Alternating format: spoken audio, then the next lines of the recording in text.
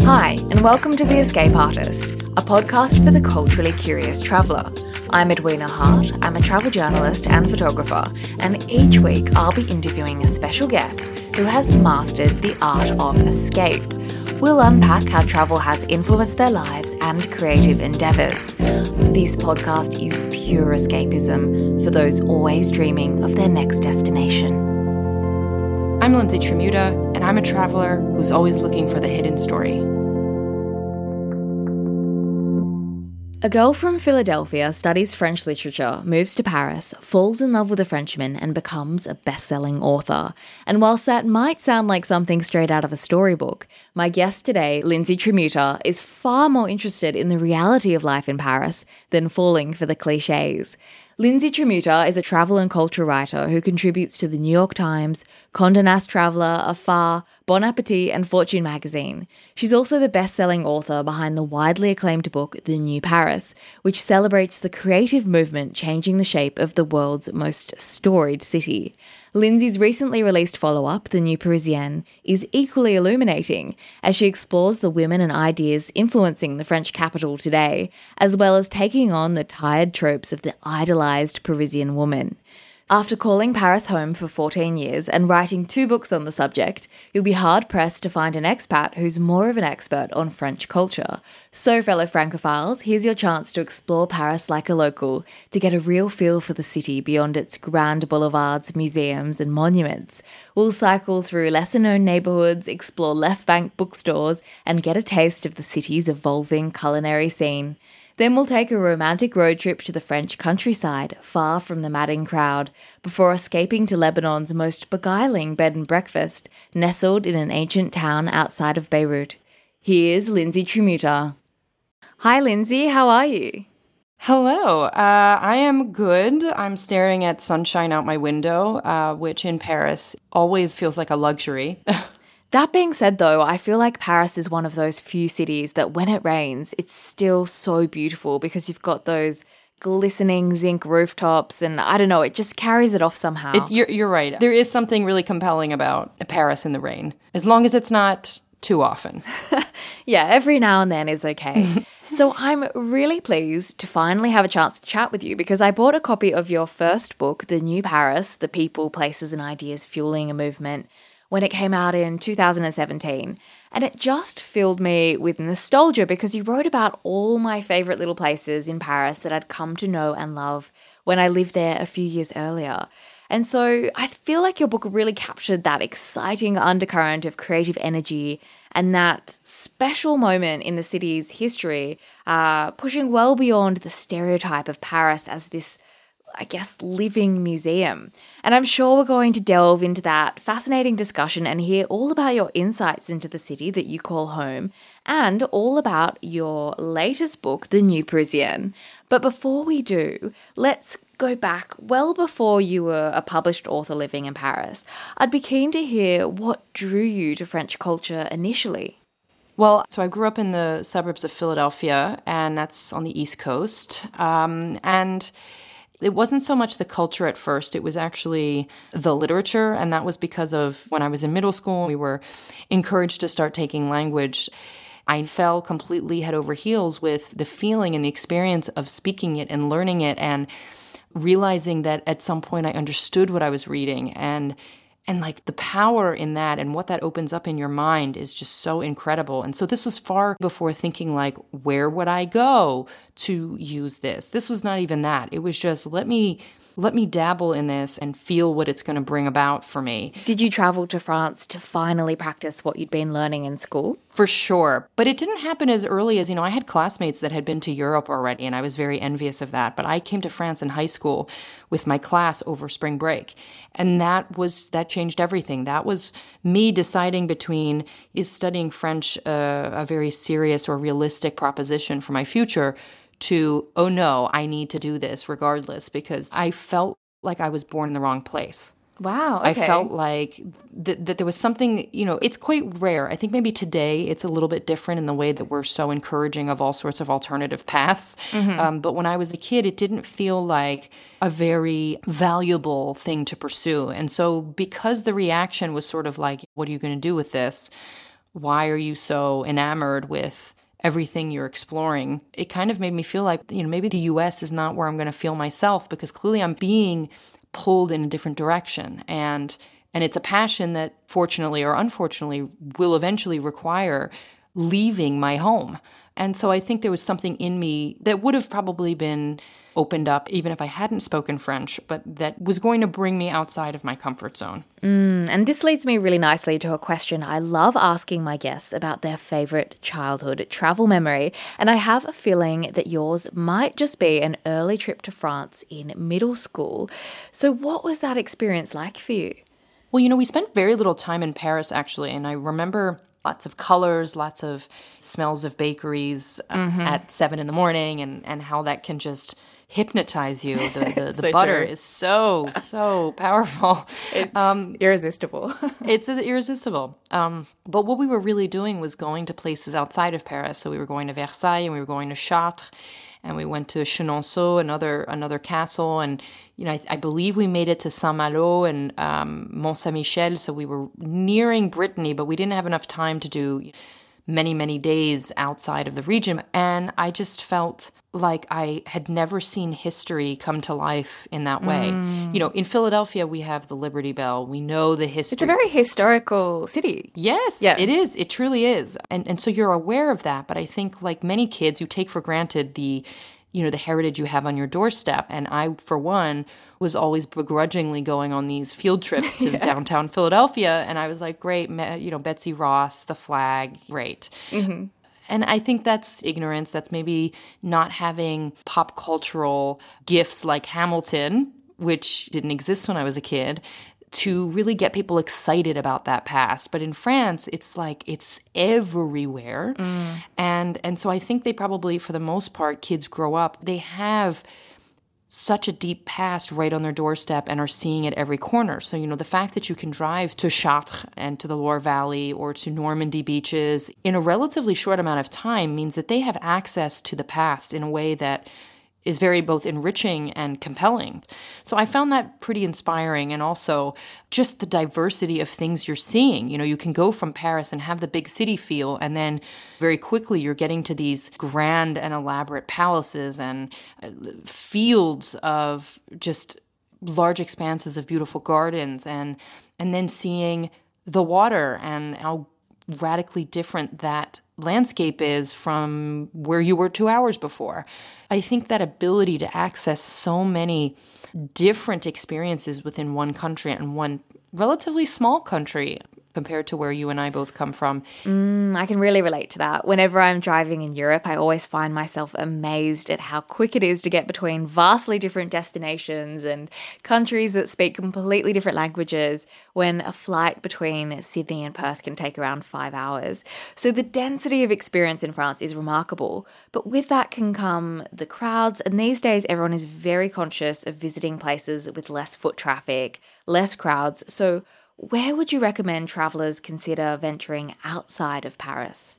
The thing about the high tourist destinations within France is that even if they do bring in large crowds, they're probably still nothing like what the crowds are in Paris. So I like to go to Marseille. People like the French Riviera. I'm far more partial to Provence, Occitanie, where you can get quickly into the most stunning limestone cliffs you've probably ever seen overhanging the Mediterranean. I mean, just absolutely divine. But even when you're driving around the Loire Valley and you're visiting the different chateaux and maybe the wine properties, it's not going to feel like queuing for the Louvre or queuing to go up the Eiffel Tower. I think there's a little bit more breathing room, and all of them are great options and usually have extraordinary weather well into September. If one wanted to experience the French countryside, is there a hotel or a place to stay that is just pure magic for you? Yeah, so in La Perche, which is again outside of Paris, it's, I would say, to get really into this very, very green kind of isolated countryside, it's about 2 hours at least. And there's a place called D'une Île, which basically means like of an island, and it was run by a couple, kind of a very whimsical hippie couple. There are several rooms. There was a restaurant. They had animals, sort of like farm animals and domestic animals running around. And then it was taken over by the chef owners of Septime, which is a very well-known restaurant in Paris.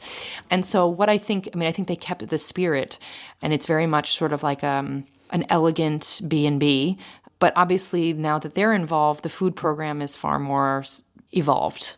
And so that's a wonderful escape. I mean, you kind of need a car, or you need to be, to take a train and then a cab or something, because it is a little bit out there, but it's wonderful. And that's kind of the best part of France, is really getting into those isolated areas and just listening like you were one with nature. Can you set the scene of the B&B for us? Like, what was it like staying there?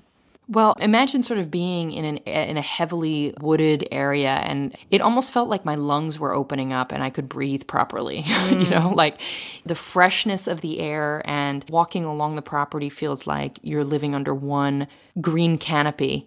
And I found that to be something very enveloping and very comforting.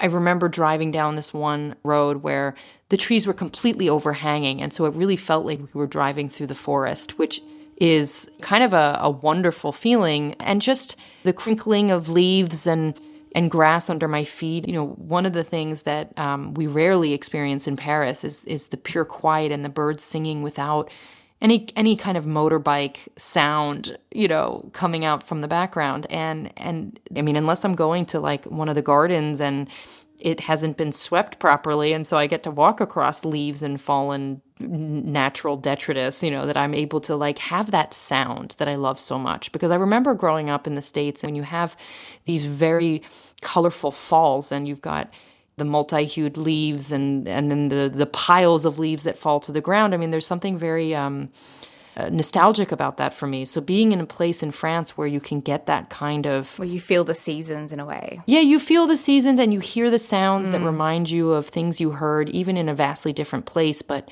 there's a thread there. And so reconnecting with that, to me, always feels very heartwarming. Oh, your descriptions certainly make me want to escape to the French countryside so badly. And the team behind Septime in Paris are very on trend, so I can imagine that that's another draw for visitors.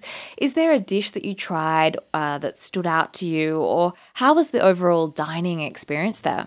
I mean, it's just an accessible, market-driven menu. So it's like you can't even really classify the cooking. I mean, it's essentially like, they're pulling from what's really close by and they're getting at the markets. And, it might be a beautifully, perfectly cooked piece of fish with greens and lots of root vegetables. It isn't meant to be Michelin-starred prices, because their restaurant Septime is now 1 Michelin star, so certainly their prices have gone up a bit. But they keep that ethos. Same thing, they own Clamato in Paris, which is seafood bar restaurant. And again, they know how to cook fish. They know how to source their ingredients. And so you're getting just market bounty on the plate. That, I think, is what I recall and what I took away more so than like a very specific dish. But it's beautifully executed and in this sumptuous environment where you're almost plucked into a fairy tale. Speaking of fairy tales, your life in Paris is something that I'm sure many listeners fantasize about, quitting their desk jobs and moving to the City of Light. I mean, you packed your bags in 2006 and you moved to France. You were in your early 20s, you were there to study, you met your French husband-to-be within 3 days of landing there, and then you became a best-selling author. I mean, talk about a fairy tale. And thinking back, like, what was that initial move like for you? Did you experience any culture shock? Well, again, because I didn't feel like I belonged 100% in the US, I kind of was very excited for what the adventure was going to bring, but I was also very nervous about how I was going to make it all work. So I was still studying, so I knew that I wasn't finished yet with sort of the journey to getting into the professional world. So I was seeing somebody at that point as well, and so I was getting more and more attached to him and this place and the idea of building a life here, but still not really knowing 100% like what my career was going to be. There's always some uncertainty with a big move like that. So what happened next? Like, did you encounter any problems, or was it all smooth sailing for you? if you flash forward to 2007, and I started looking for jobs, and the tricky thing, especially at that time, was the French not being as open to what someone who's from the US or a non-European country can bring to the table, and the reluctance to finance their paperwork. And so it was going to be complicated. And I ended up deciding to go to grad school. So again, it sounds like I just did it to buy myself time, but in the end, I think it was crucial because it brought me a lot of contacts that I didn't have and would never have had, and also taught me how to think critically and write more critically. And so I look at that as being a key step in getting me where I am today. And what was your idea of Paris before you moved there compared to the reality of your lived experience? Because I know that's something that you touch on in both of your books that you've written. Mm-hmm. So how did that pan out for you? Well, I mean, again, I think the good thing is that I didn't have, and this is something I talk about in the second book, I was so engrossed in classic literature that I was not spending a lot of time consuming contemporary novels or films about France. And so I didn't buy into that fantasy. And by that fantasy, I presume you mean the archetypes of Paris and the Parisian woman fitting a certain mythologized mold and carrying this mystique, I guess. White, thin, seductive, impossibly chic, immaculately dressed. These cliches that many foreigners believe about, more specifically the Parisian, but also conflate it with the idea of French women in general. Yes. I think what I was shocked by was the constant upholding of an image that seemed like, even to me early on, I was like, this doesn't seem to represent a lot of people. You're so right. And the more time you spend getting to know the real Paris, you realize how much this idolized image doesn't even come close to representing the diversity of the city or the people who live in it today. Exactly. And I loved the quote in your new book, taken from the journalist and activist Rokhaya Diallo, where she says there's a whole image around the Parisian that needs to be reconstructed because it's been a long time since she's looked like Brigitte Bardot or Edith Piaf. Paris is one of the most multicultural cities in Europe. Yeah, so we've come a long way, but still I receive emails from readers who tell me, they came to Paris and they weren't expecting to see as many, North Africans or West Africans or such a broad Asian population. I'm like, yeah, I mean, there's a problem in the storytelling here. I think it's still a very whitewashed story that we're presented with. And so when I think back to my early days here, I was constantly mentally going back and forth between I'm seeing so much diversity. Why am I so bothered by, this one fantasy or one set of aspirational images that I feel I have to hold myself to? And now I have the framework to understand why this happens and how it leaves out so many people and why, and who, what powers that be have an interest in having these fantasies continue. And, because they sell so much. They sell books, they sell products, they sell ideas, and it continues to help Paris as a destination, which has become a brand as well. And so really this idea fits with both books, because the first book I was trying to say, open your eyes, people. There's a whole other side to this city, and it's far more than the sum of its monuments, which are fantastic. But we tend to think of Paris as the city that never changes. And yet at many points of it in its history, including in the 17th and 18th century, where the innovations coming out of this city made it a European darling. Yeah, Paris was a trailblazer at that time in how they envisaged and built the city. Yes. And in more recent decades, it's held on to its reputation. So when you get stuck in the past, you inevitably stop innovating and being creative. But by the time you arrived in Paris, and certainly when I lived there, there was an undercurrent sort of bubbling up and has since really started to shape and change the city. And that's something that you focus on in your book, The New Paris.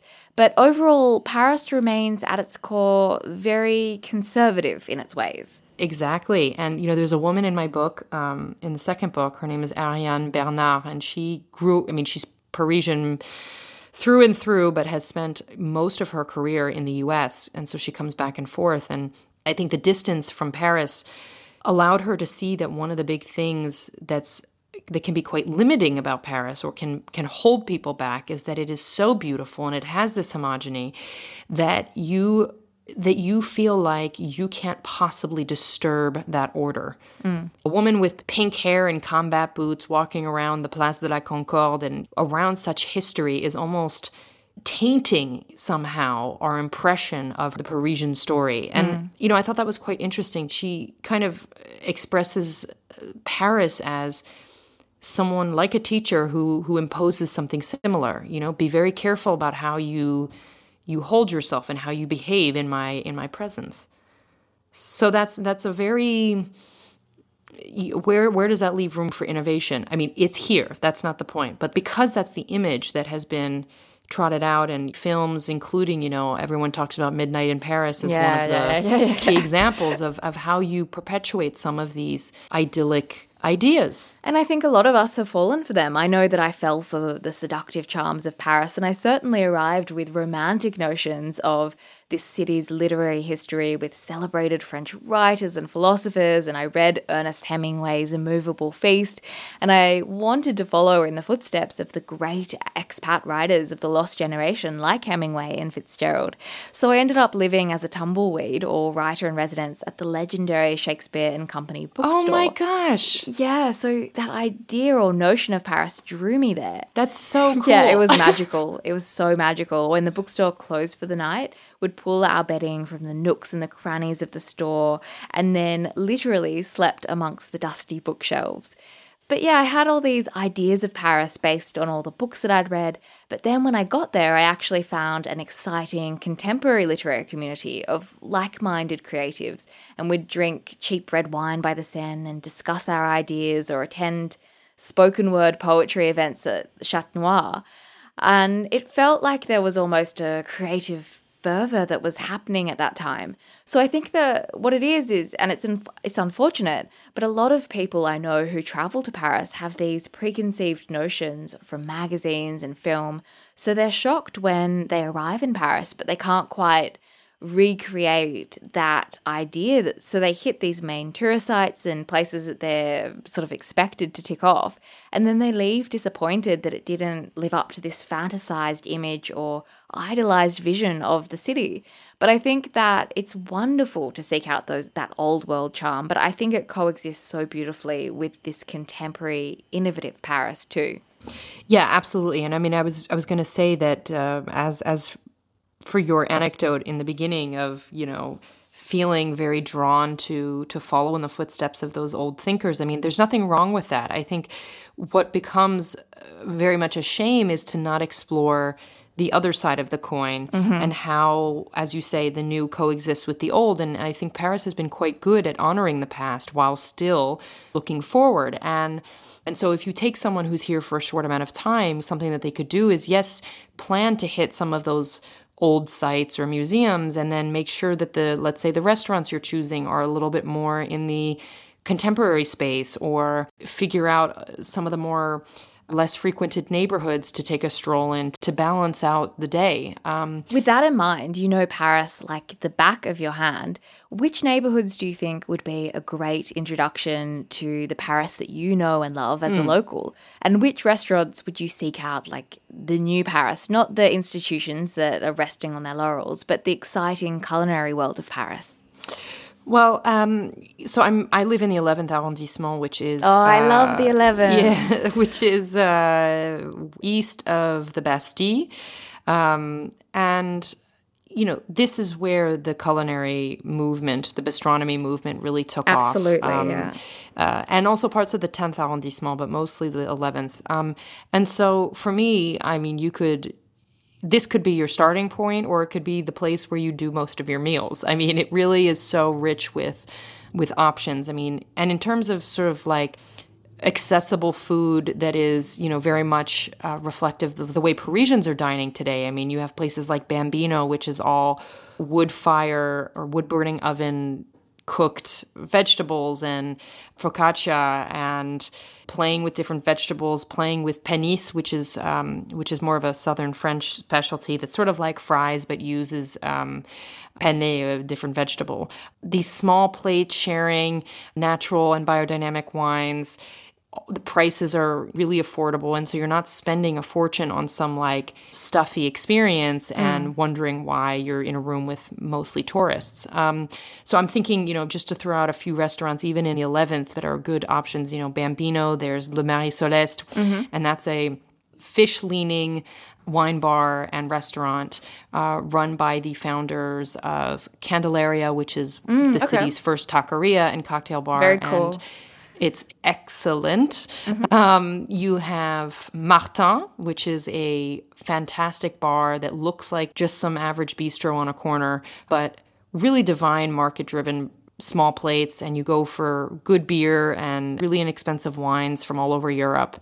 And it is lively. I mean, it spills into the street every day that it's open. I love how passionate you are. Oh my God. Sorry. I'm just like, at this point, I'm like running through all of my favorite spots in my head. Like, where should I say next? But also to give you an example, the Canal Saint-Martin is very close to here. That is a wonderful waterway. Oh, it's so charming. And any listeners who enjoyed the film Amelie should visit, because it's the setting of where she used to sort of skip those stones along the waterway. But it's just such a trendy sort of local area. And I used to go to Ten Bell coffee shop when I lived in Paris, and it was one of the few specialty coffee shops where you could get a decent flat white back in those days, along with Coutume and KB Cafe and, Ten Bells.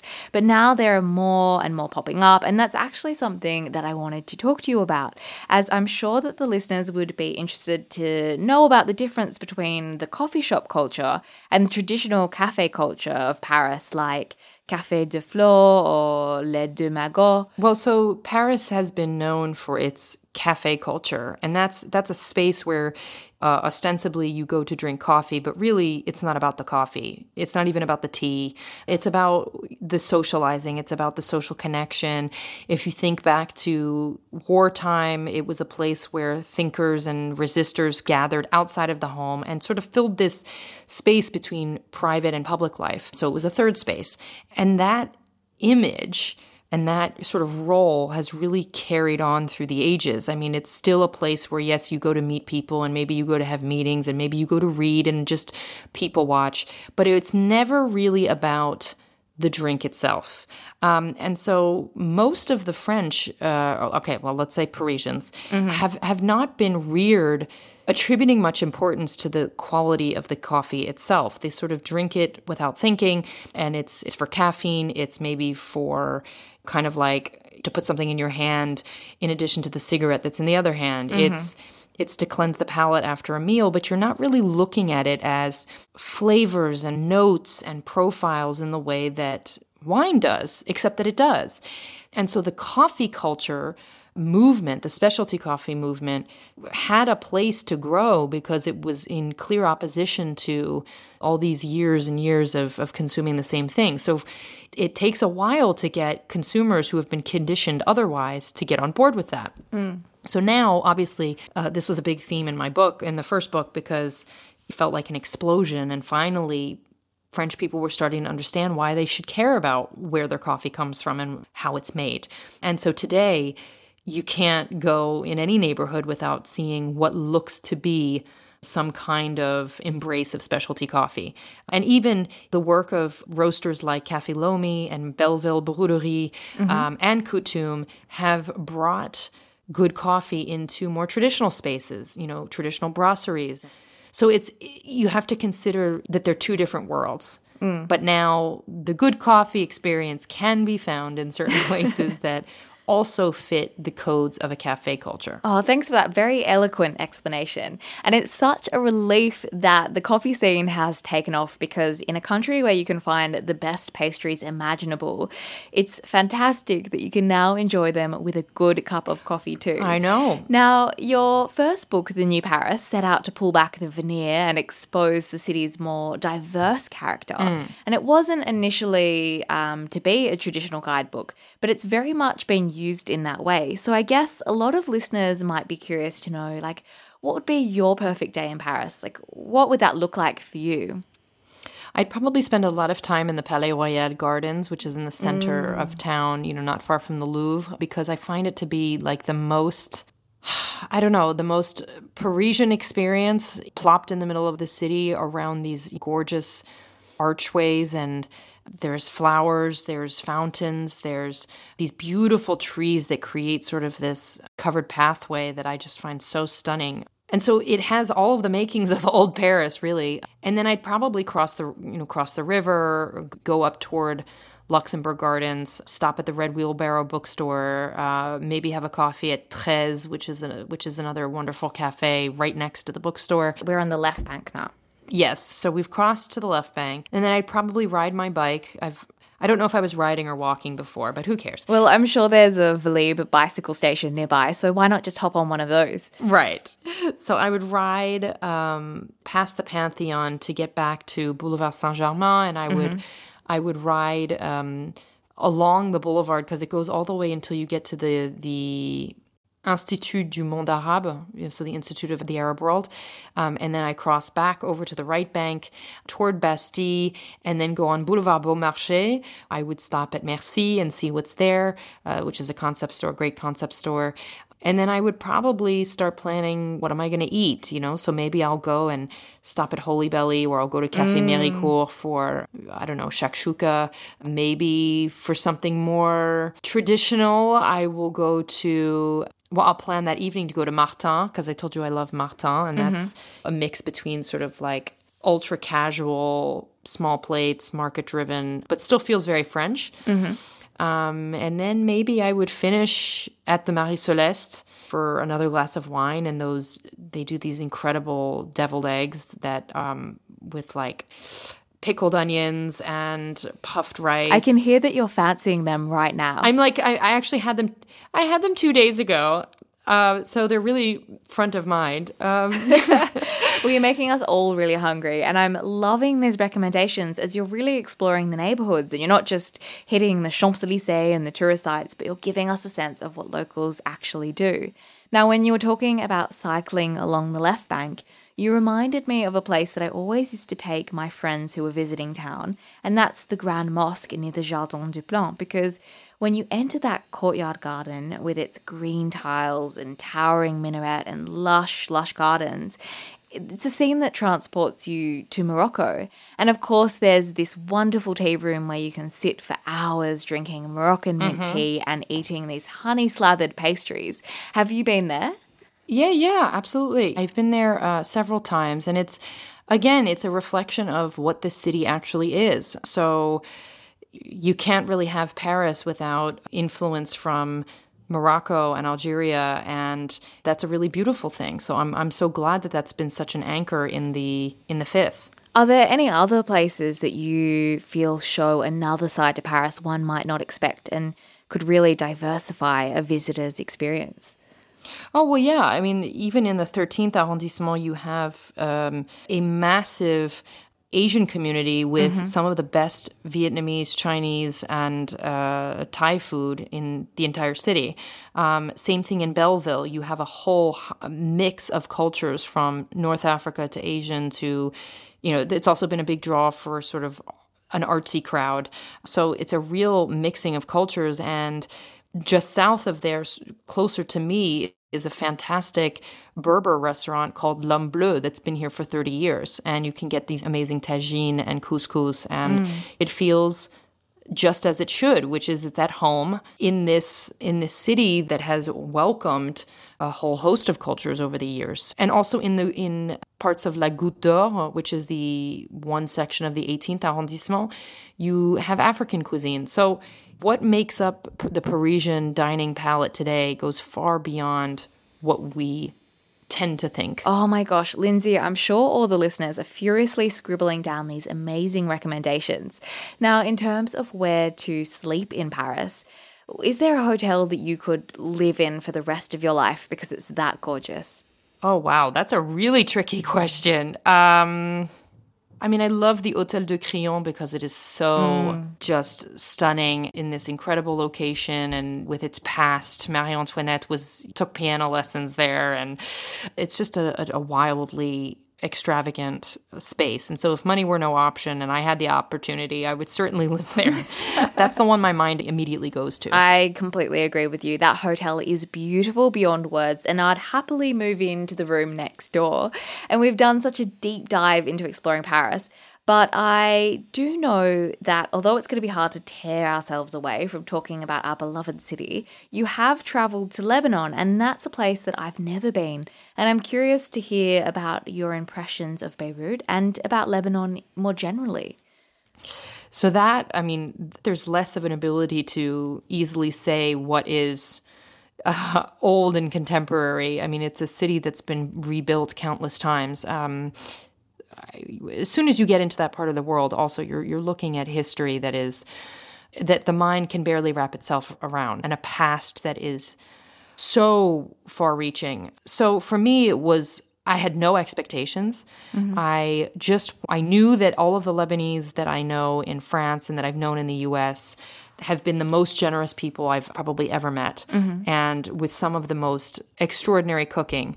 I knew that much. I knew that I was probably going to meet wonderful, warm, welcoming people because that's who they are. And I was not disappointed. They are absolutely that way. And they were so excited that me and my husband were taking an interest in their past and their culture and what it means today, and to get out there and see other parts of the country, because I started in Beirut, but we went to Byblos, to Tripoli, to Baalbek. I mean, we really drove almost north to south. And I was just blown away by the resilience of Lebanese people. So many of them, if they haven't left Lebanon, they've really experienced all of the many phases of war, of turmoil, of then economic turmoil, and, resistance to the government and the lack of leadership.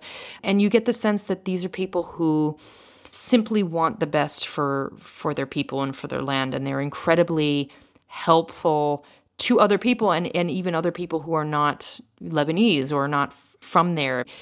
I just remember being quite lost in a place, in an area of Beirut that maybe I just, I didn't know if it was a good idea for me to be standing there and for too long. And the instantaneous help to get me on my way was sort of really wonderful and surprising, and surprising mostly because I come from France, where Paris in particular, people are not so inclined to help. That is a stereotype that unfortunately can be quite true. But now, for those of us who haven't been to Beirut, can you set the scene for us? Like, what were your impressions of the city? To me, it felt a bit like Naples or Marseille, in the sense that there's a lot going on. It's noisy. There are cars everywhere. People are walking everywhere. But the difference here is that this is a city that has clearly been influenced by, not influenced, but shaped by war. And so you still have so many vestiges of that time. So bombed out buildings that have bullet holes, buildings that I learned were and may still be government lookout points or sort of army lookout points, sidewalks that are barely paved. But then at the same time, you have this extraordinary sense of life. People are clearly celebrating the everyday because they don't know when something might take it away. So I got the sense that they are a very optimistic people. Are the streets sort of lively with like cafes and people sort of enjoying? Absolutely. Yeah. Yeah. So there's one neighborhood, which I will probably not pronounce properly, but Mar Michael. And that's where you have a whole long stretch of bars and market shops and cafes, and you just get the sense that that's where all the life and thinking is happening. Restaurants are super important. There's this iconic spot, an older man who makes ice cream, and it's in like kind of a hole in the wall, not a whole lot of signage. They're the best places, aren't they? They absolutely are. And this was through Taste Lebanon. So they led me here, and this man grew up in a family of ice cream makers, and it's interesting because the cone is not round. He does these cones that are sort of rectangular at the top. And so the ice cream fits inside and has a much different shape than you're used to. And they were just wonderful. And you go in and there's like a handful of flavors: pistachio, fruit, orange blossom. Yum. And there were little kids, and then there were older people coming in for their daily ice cream. And the man, I was talking to him, and he said that when he's not equipped to do it anymore, he doesn't know that it will continue because his children don't want to take it over. And I was just like, that's the sad part is, and that's true for anywhere, but in a place like this where he has brought so much joy to people, it would be a real shame for that not to continue. A place like that is such a cornerstone of the community. So let's hope that Totally. it has a long future ahead. And Lebanese food around the world has quite a reputation for being delicious. So was there anything that you tried that surprised or delighted you over there? Well, I've just had the best labneh that I've ever had in my whole life there. So that's, unfortunately, nothing really comes close outside of Lebanon. You know, and it's just a strained yogurt, essentially, with a bit of a sourness to it. And I must have eaten my weight in pita and hummus and labneh at the end of that week. You know, but I also discovered the Armenian red tabbouleh, which involves tomatoes more so than the mint and parsley and that kind of thing. So it had a much different flavor, and I liked it actually better than sort of your classic tabbouleh. Interesting. And that was at an Armenian restaurant on my first night in Beirut, where, again, Taste Lebanon brought us and just had absolutely divine food outdoors. Oh, that sounds so good. And what about venturing outside of Beirut? Were there any highlights for you? So one thing to keep in mind is you definitely need a car and ideally a guide to take you around outside of Beirut. So eventually we arrived at this incredible hotel and sort of like self-sufficient estate in the Shuf region. So it's actually not that far from Beirut. I want to say it's about 25 kilometers, and it's up in the hills, and it looks like you're on the top of a mountain. You get a sense that there's life down below, but you're perched on top. I'll find the name of the hotel for you. We can pop those details in the show notes. It was absolutely wonderful. I really liked that experience because it also felt like, well, first of all, the owners of the hotel bring in local craftspeople and gave them jobs. There's a lot of unemployment throughout the country, but also in this area, they wanted to make sure that the locals were as much a part of bringing this space into the future as they were. So, you know, having a local, very talented ceramicist sort of lead a pottery workshop on the premises, wow. I thought was quite exceptional. And he was making all of the dishware that they use in the restaurant. So I just had so many different experiences. Baalbek is their ancient ruins, and that is a site that has certainly seen all sorts of trauma and stories and has just documented the passing time, and to see that felt like a bit like going to Athens or to Rome, and it's quite incredible to see how many of those ruins still exist. Oh, you're making me want to visit, and definitely staying at places that are locally run and support the community is the best thing to do. Now, before we go, where are you dreaming of escaping to next? Oh, where am I dreaming of traveling next? Very good question. Well, I mean, for years I've dreamt of traveling to Japan, and that's still very high on my list. But I also, on a much more modest in the sense that it doesn't require going so far, I've still dreamt of driving through Austria and experiencing sort of like the hills are alive, you know, Sound of Music style. And so I would love to do a road trip through Austria. And knowing you, Lindsey, you'll uncover so much more than the Sound of Music stereotype of the hills are alive in Austria. Hope so. But it's been such a pleasure having you on the podcast. I loved your insights into Paris, and hopefully we can catch up for a decent cup of coffee in the 11th arrondissement sometime soon. I'd love that. Let's do it. That was the travel and culture writer, Lindsey Tramuta. And for those sharp-eared listeners, we did indeed have a cameo at the very end from her cats, Charlie and Leo, who live with Lindsey in her picture-perfect Parisian apartment. Don't forget to look out for Lindsey's best-selling The New Paris and her latest book, The New Parisienne. Both books will have you looking at the City of Light in a brand new light. And thank you so much for listening. If you enjoyed this episode, please be sure to subscribe, rate and review so that others can discover this podcast as well. Of course, I'd love to hear from you. And if you're looking for some more travel inspiration, you can find me on Instagram at Escape Artist Podcast. See you next week for another episode of The Escape Artist.